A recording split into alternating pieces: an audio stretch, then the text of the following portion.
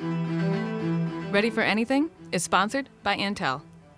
Small business owners can't afford to choose between A or B. If both help your business, you want A and B. With Intel-powered 2-in-1s, you get performance and mobility, power and freedom. That's the power of and. Experience it at smallbusiness.intel.com.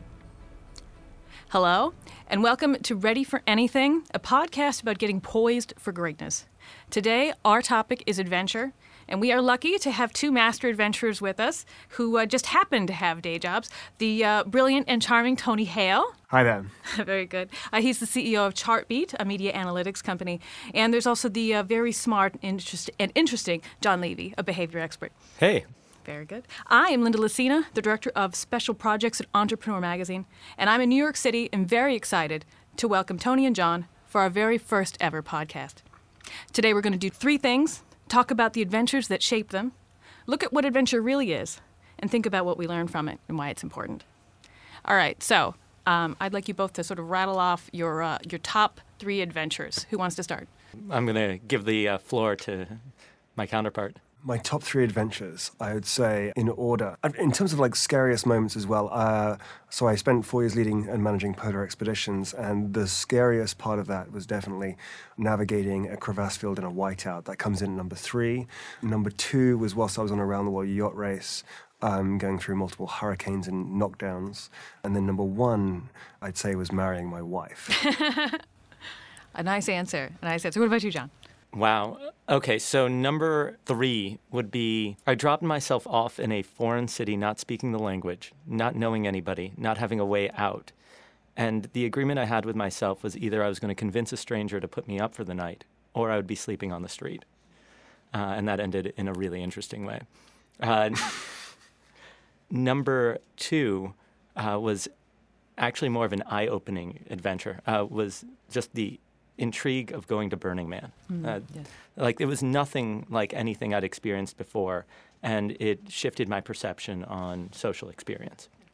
And then the number 1 would probably be when I almost died getting crushed by a bull in Pamplona during Running of the Bulls on July 7th, 2013 at about 9 a.m.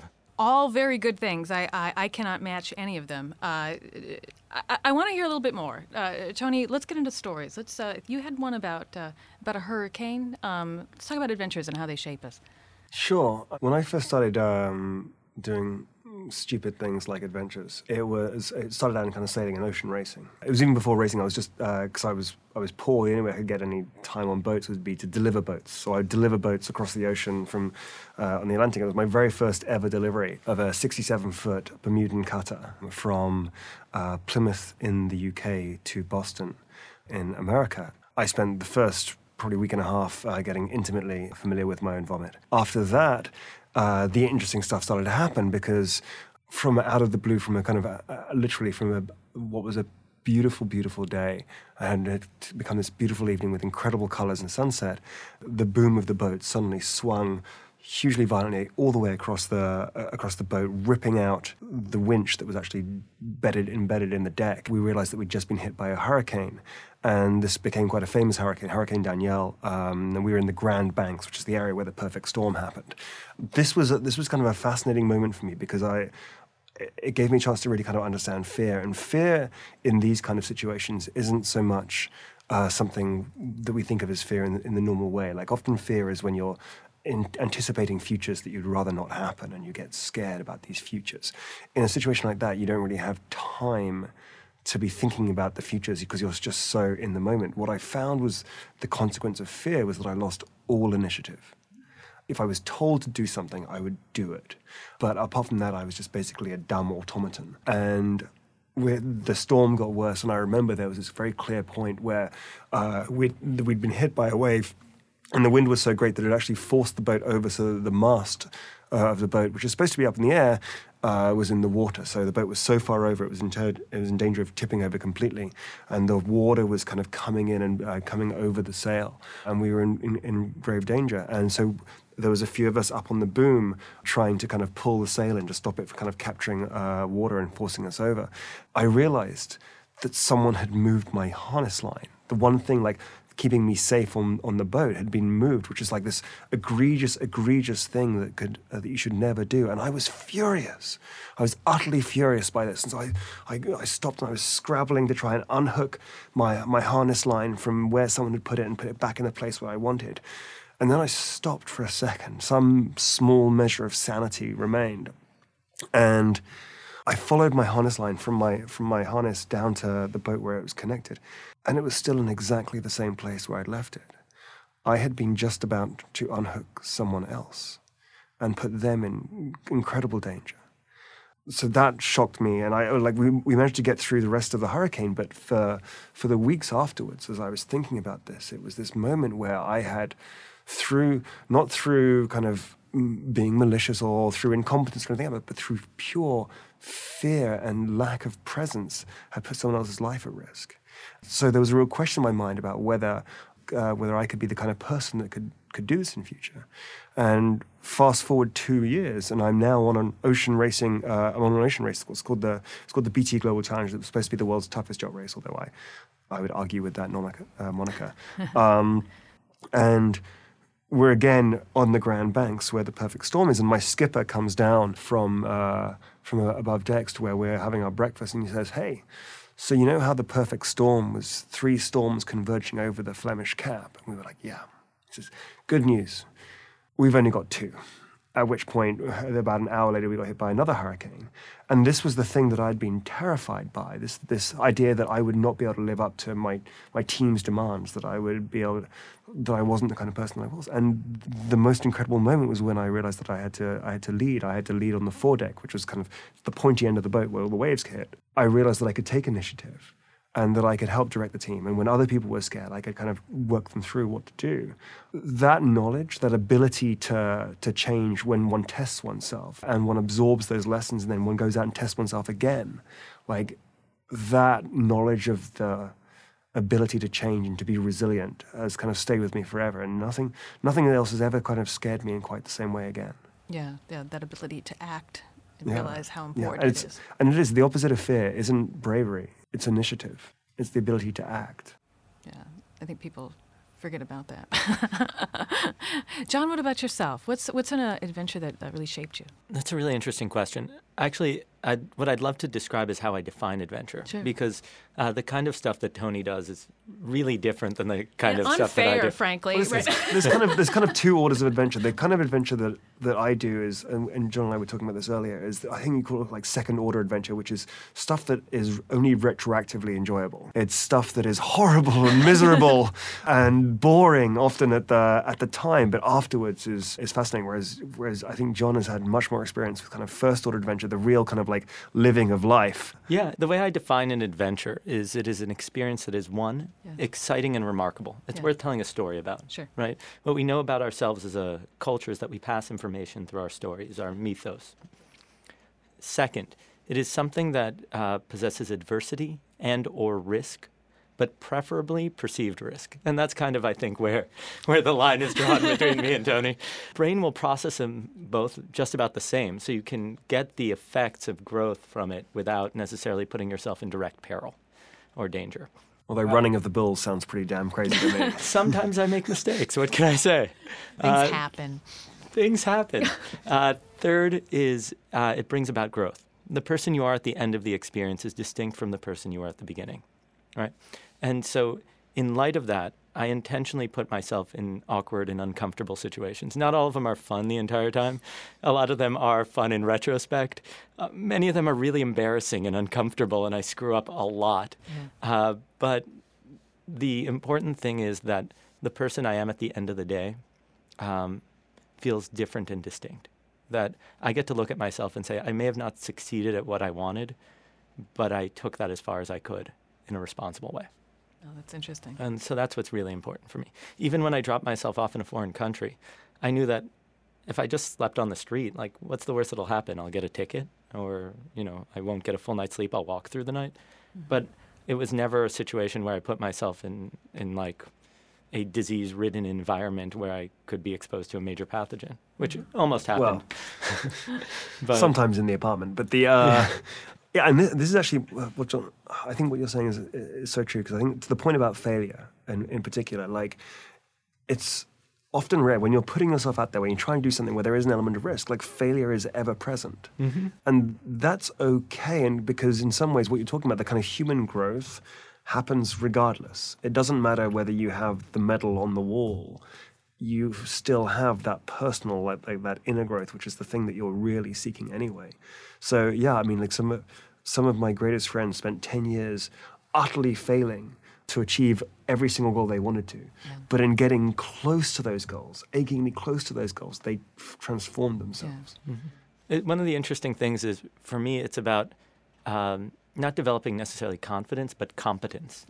Right? I continuously fail until I can get a level of competence at connecting with people. Or, I mean, I was curious how quickly I could connect with a stranger. And the fastest that most people say is like a few minutes or whatever. One day, it was 5:30 in the morning. I was in Stockholm Arlanda Airport, and I'm going through duty-free with my best friend, Liam. And we're on our way to Israel to visit my family. And I'm grabbing some gifts, and we're going through checkout, and there's this lovely girl sitting behind the counter, and she asks for my ticket to make sure I'm leaving the EU so I can get duty-free. And she looks at the ticket, and she goes, "Oh, Israel." I go, "Yeah, do you want to come?" And she goes, "Yeah." I said, "Then come." She says, "I'd love to, but I'm a graduate student and it's really expensive." Now, I didn't budget for any of this, but for whatever reason, the first words out of my mouth were, "Oh, I'll cover the cost of your trip. Just come." And she goes, "Okay." So next thing I know, I'm pulling out Kayak on my phone to search for flights. Liam is now helping people bag their things because there's a huge line. All of the other registers are looking over, wondering what is going on with their coworker, which led all of the customers to now look over. And then we're starting to bag people's stuff up. So this one guy starts yelling at us, going, "No, you can't do this. It's a security risk. It's unacceptable. Security's going to ask me if I packed my own bags, and I have to say, and we're going to Israel, so I have to say what happened, and you can't do this." So now I'm thinking, oh my God, we're going to get this girl fired. So I'm like, "When's your break?" She says, 25 minutes. I say, "Meet me at the restaurant across from duty free." 25 minutes later, we book her ticket, and that's when I realize I don't even know her name. So we exchange names, and I say, "Okay, I'll see you in Israel in 24 hours. 24 hours later, I had no idea if she would show up. I knew nothing about this girl. She had a name so common, I couldn't even Google her. So she shows up. We are visiting my parents at their house in Hod. It's this artist colony. She wins over the entire family. She travels with us for a week, Tel Aviv, Ein Hod, Eilat. We went to Jordan with her, to Petra. The entire family loved her. She became like one of our closest family friends. While we were in Eilat, the most incredible thing happened. One day, I walk into her room, and she's crying. And I ask her, what's going on? And she was the kind of person that never wanted to burden anybody with anything. And she said, "Jon, the reason I accepted the trip, the invitation on this trip, is because for the past couple of years, I haven't gotten to do anything for myself. My father's dying of ALS. And everything back home reminds me of everything that's happening. I'm even studying at a school I don't want to because I wanted to be closer to him." And, Liam and I were there, and we literally didn't know what to, my life is far from perfect, besides like hugging her. But then we dedicated the rest of the trip to just making it this incredible adventure. So we took her bridge jumping and to dolphins and like anything we could to just make it more extraordinary. And the most amazing thing was, on her last day when she left, there was this moment where she kind of turned to me and she said, "Jon, why, you could have invited anybody on this crazy trip. Why did you invite me?" And my response was that she actually had it all wrong. It wasn't that I chose her. It was that she chose us. She was the person who said yes, because nobody says yes. Like, the number of invitations I've given to people is countless. The number of people who've accepted is about 3. And so it's kind of like a litmus test. And anybody who's willing to do that is probably somebody I want to hang out with. And so 5 minutes after her flight, coincidentally, was my brother's flight with his wife and daughter, who everybody had been traveling together. So they picked her up in Stockholm, took her out to dinner, and then she babysat while my brother and his wife went out. That's great. And so she's been this incredible family friend ever since. That's amazing. My dad still asks about her. He's like, "Aren't you going to marry that girl?" And I'm like, "Where's that nice girl?" Aren't you going to marry that girl? I think that's a really interesting thing, and I think, Jon, one of the things that fascinates you is the adventure of social boundaries, of crossing those social very boundaries. much. Oh, what interests you about that? What intrigues you? In my study of adventure, I discovered that every adventurous experience follows a predictable 4-stage process. Each stage has specific characteristics that make it exciting when you follow them. And an adventure isn't an adventure unless you cross or go beyond your comfort zone. You have to cross some kind of social, emotional, or physical boundary. And social boundaries are this fascinating thing, which are boundaries that are so ingrained in our perception of reality that we don't even notice that they're there. They're not real. It's just as a society, we've agreed that it's real without ever having a conversation about it. Because if you go to different countries, the rules are different. So what I find incredible about crossing a social boundary is that you kind of just have the guts to do it. And when you do, you feel this sense of freedom that the rules don't apply to you anymore, that like you're beyond them. Now you have to be careful because if you continuously do it in your environment, you'll develop a reputation and nobody will want to be around you. But Have you got into trouble though? Yeah, for sure. I've especially when I was in Berlin. So in Berlin, the cultural norms are much more strict than they are in the U.S. And so like when I was trying to like jump over gateways and just talk my way into places, somebody literally hit me trying to walk into a club. They're Bolton. They're like, but it was shocking to me. And so yeah, it's weird because kind of jumping over walls is something of a talent of the Berliners. Well played. But here in New York, nobody really notices. So I've like crashed weddings. I've, led guided tours that weren't real. Like, anything you could imagine, I'll give it a shot. I'll serenade people in public that I don't know. And it's embarrassing for them. It's also embarrassing for me, but I'm willing to do it. You're basically a real life Judd Apatow movie in some ways. Yes, or more like I'd like to go with Heath Ledger in 10 Things I Hate About You. That's a good one. Because he's much more handsome and dashing. And possibly you get to meet Julia Stiles. So yes. I have a story about that, but we'll save that for another interview. Well, what is it that people aren't understanding about adventure that both of you from the other side can share? What I know that Tony, you talked a little bit about the joys of hauling a 400-pound sledge behind you. What aren't people getting? What don't they see? Well, I think the one thing that people don't understand until they've done it is that it's really just about beginning. It's that first step, because people see this like huge thing in front of them they're terrified of, or they say, oh, I could never do this. And you take your very, very first step on this path, and the universe just rushes towards you. The number of people who will, if you ask them, will actually help. Like, I now run an internet company, and I knew nothing about the internet. I had no business experience. When I started doing polar expeditions, I had never put on a pair of skis before in my entire life.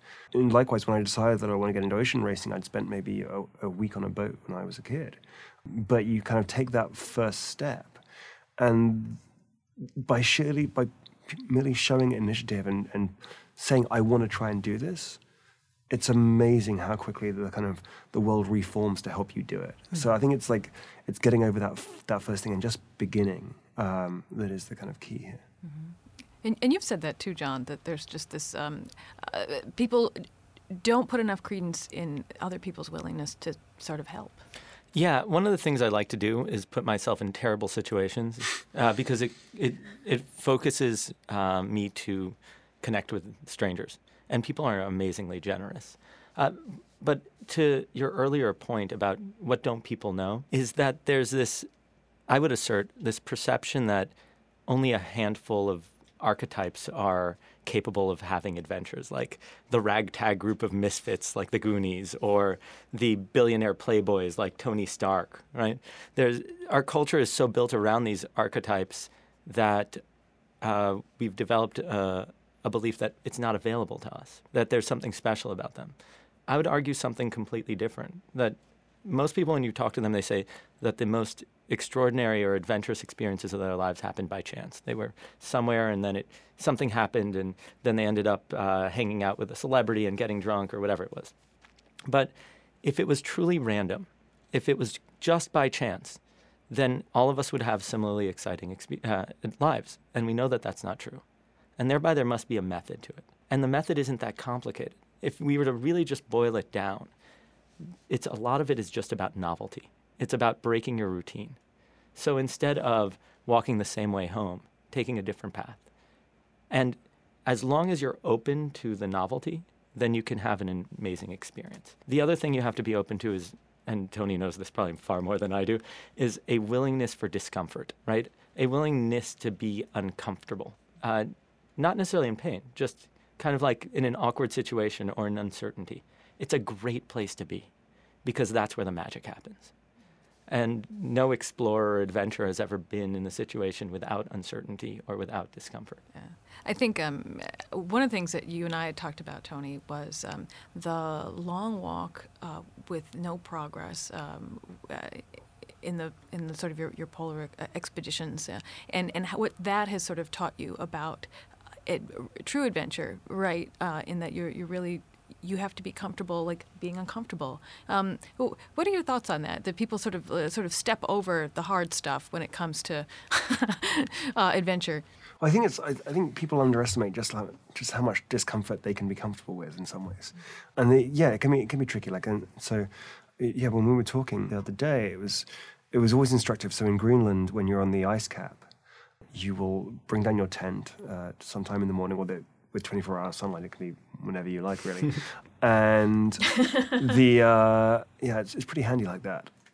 You look out across this kind of blank white vista, and you start walking. You're dragging a heavy sledge, and you're kind of going through kind of snow, and the sun is beating down because it never sets. And you, after 12 hours of kind of like back-breaking toil to kind of drag this thing across, you finish, you put your ski poles in the ground, and the place where you have finished is identical to the place that you started. And the scenery has not changed at any point.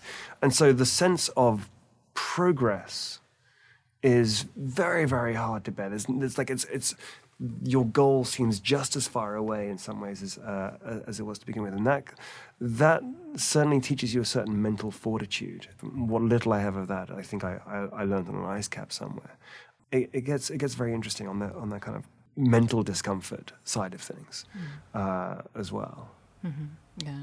What about the preparation aspect of adventure that I think can kind of get lost? I think people think, oh no, you just live an adventurous life. I think that people don't maybe understand the great preparation that goes into anything, whether it's large or small, mental preparation for sort of a social experiment, or for a polar expedition.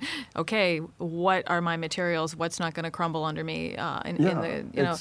What about risk management? Well, it's one of those things where if you start, you are committing yourself to something. You're committing yourself to this new kind of world outside your comfort zone. You're going beyond the horizon, and in doing so, you're kind of casting off from the usual support mechanisms that you have.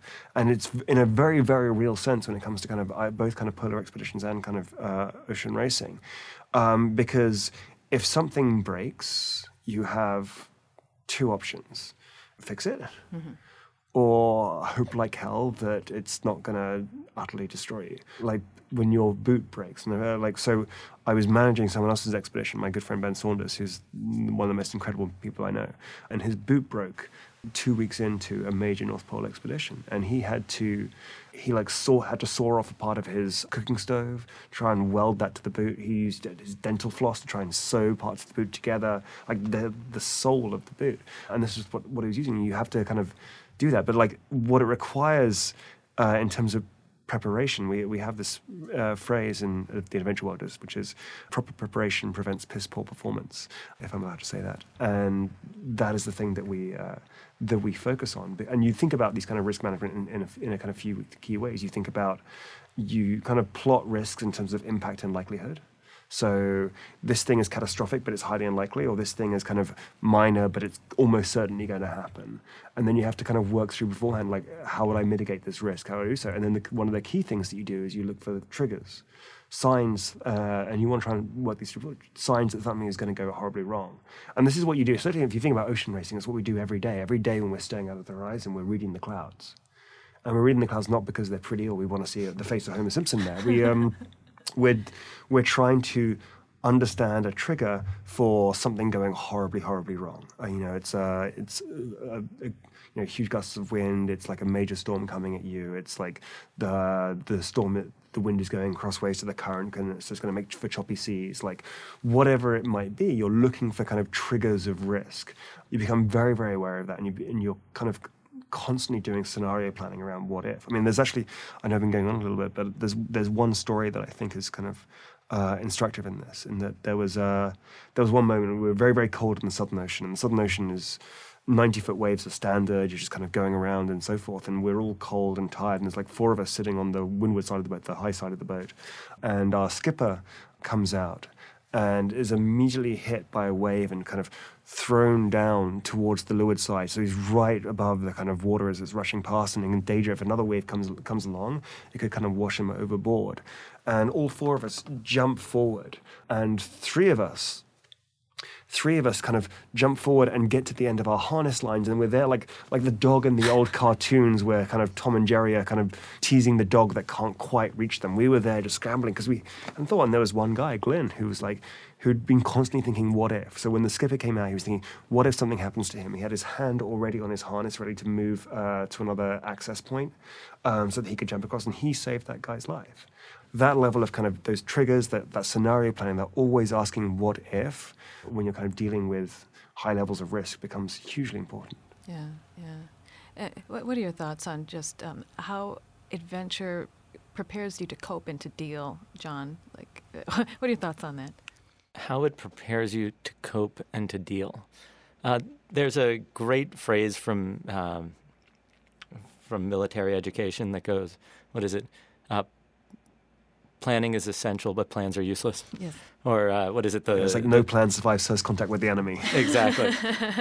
And so in the model I developed for understanding adventure, the first stage is preparation. It's the most essential. There are 4 characteristics. One is that you have to have the right team of people. A great group can make an awful party amazing, and a bad group can make a incredible party absolutely awful.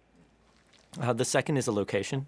So preferably someplace you haven't been, because your brain functions differently in familiar versus unfamiliar environments. The third is having a mission, so something that drives the group, bonds them, causes others to want to participate. And the fourth is constraints. So especially when environments are familiar, by limiting your options, it becomes exciting again. It's like if you've beaten Super Mario Brothers 200 times, if you can only play it small or can't get any power-ups, it becomes exciting again. I think that in the playing with all these characteristics, you end up learning a ton about how to deal with different scenarios. Yeah. I'm now incredibly comfortable in foreign environments. And you could drop me off virtually anywhere, and I'd feel like, okay, I can connect with another human being, often even if I don't speak the language directly. But that I've been in enough scenarios and have put myself in enough awkward situations that I've learned the lessons over time. Yeah. That's interesting. Tony, you had mentioned to me that adventure had prepared you for business, but business does not prepare people for adventure. I think, well, it was one of the instructive things that I found was that I got at times the opportunity to participate in adventure. And this is to Jon's point about the importance of the group, with people who'd been incredibly successful in business. Yeah. And yet when put in a position, a very, very different and unfamiliar environment where they were feeling very, very stressed, they reacted in ways that were unbecoming of such leaders of industry. And you saw a level of kind of prepubescent behavior sometimes that was not desirable.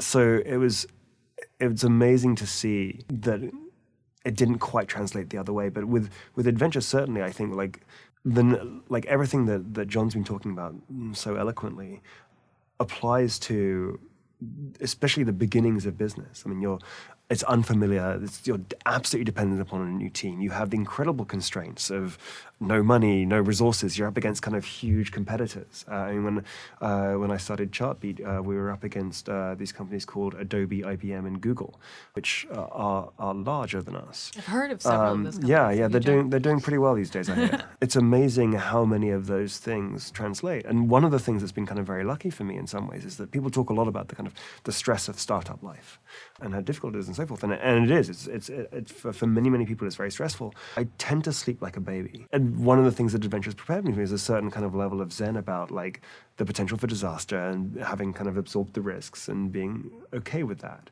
And at that point, when you've done everything you can, when you've kind of made yourself as resilient as possible, because something will go wrong. That's the core thing. Like something will go wrong most days. Mm-hmm. After that, you're okay. I feel very lucky that I've been able to kind of be much more zen about the whole kind of building of a business experience as a result of kind of the adventures that I've been able to go on in the past. Mm-hmm.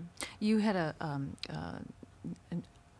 a phrase that you used called "leave it on the last wave." Yes. Tell me about that. So this is something which is very popular in ocean racing, which is, so if you think about what ocean racing involves, you're basically taking a group of 18 people in my case. You're putting them in a 70-foot tin can, and then you're shaking it violently for months at a time. And don't give them any sleep, give them awful food, and make them fear for their lives every 4 hours. Like that is, it creates kind of the potential for disagreements, let's say, at times. And one of the things that is this kind of one of the kind of core mantras, and mantras become very important, I feel, as well, or sayings that kind of get you through these things. One of the things is kind of leave it on the last wave, which is this fight that we had, this argument that we had, where you infuriated me to the degree that hasn't happened before or since. That happened on a wave a mile back. That's where that argument was. We have to leave it there because neither of us is getting off this boat for the next 6 weeks. We have to be able to work together as a team. We have to be able to do this stuff. So you leave it on the last wave.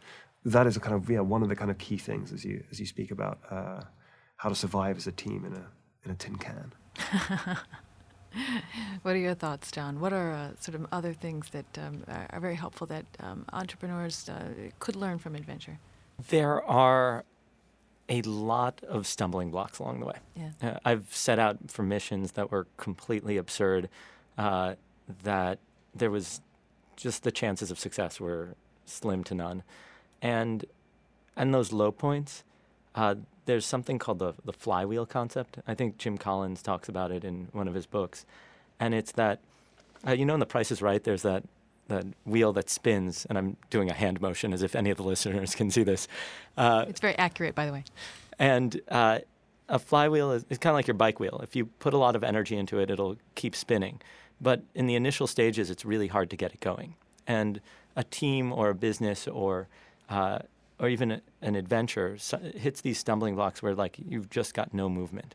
And the key in those situations is to get just a small win. It might be just get some activity going between your teammates, challenge them to something silly, something easy, something they can succeed at, just so they get a win under their belt. And then get another one and another one and another one. And eventually the flywheel is spinning so fast that even if you hit other hurdles, it's not a big deal. It has enough momentum. And what people tend to do is they see these huge challenges and their wheel isn't spinning and they feel like it's insurmountable. But you just got to take it one step at a time. Like Tony said, when when it feels like the place you just arrived at is identical to the place you just left, you got to just get a little bit of a win and keep going and keep going. And eventually you'll have so much momentum that if a competitor comes out with a new product, great, whatever. We're still going. We're making money. We're churning. The team is happy. It's effective. There's a little other stumbling blocks, no problem. But you just got to know yourself as that team that produces results consistently. Mm-hmm. Yeah, and the ability to act constantly. Yeah. Well, I have been completely fascinated by both of you. I couldn't be more happy that this is our first podcast. We had a lovely chat. Thank you both. I would love to talk with you all day, but unfortunately you guys have other lives that you insist on going to. I want to thank you both for all your time today. Thank you so much, Tony. Thank you. And thank you so much, Jon. Oh, this was an absolute pleasure. And it's just a pleasure to see Tony again. It's been too damn long. Yes, agreed. Very good. And thanks, everyone, for listening to the first ever Entrepreneur podcast. Ready for Anything is sponsored by Intel. Small business owners can't afford to choose between A or B. If both help your business, you want A and B. With Intel-powered 2-in-1s, you get performance and mobility, power and freedom. That's the power of and. Experience it at smallbusiness.intel.com.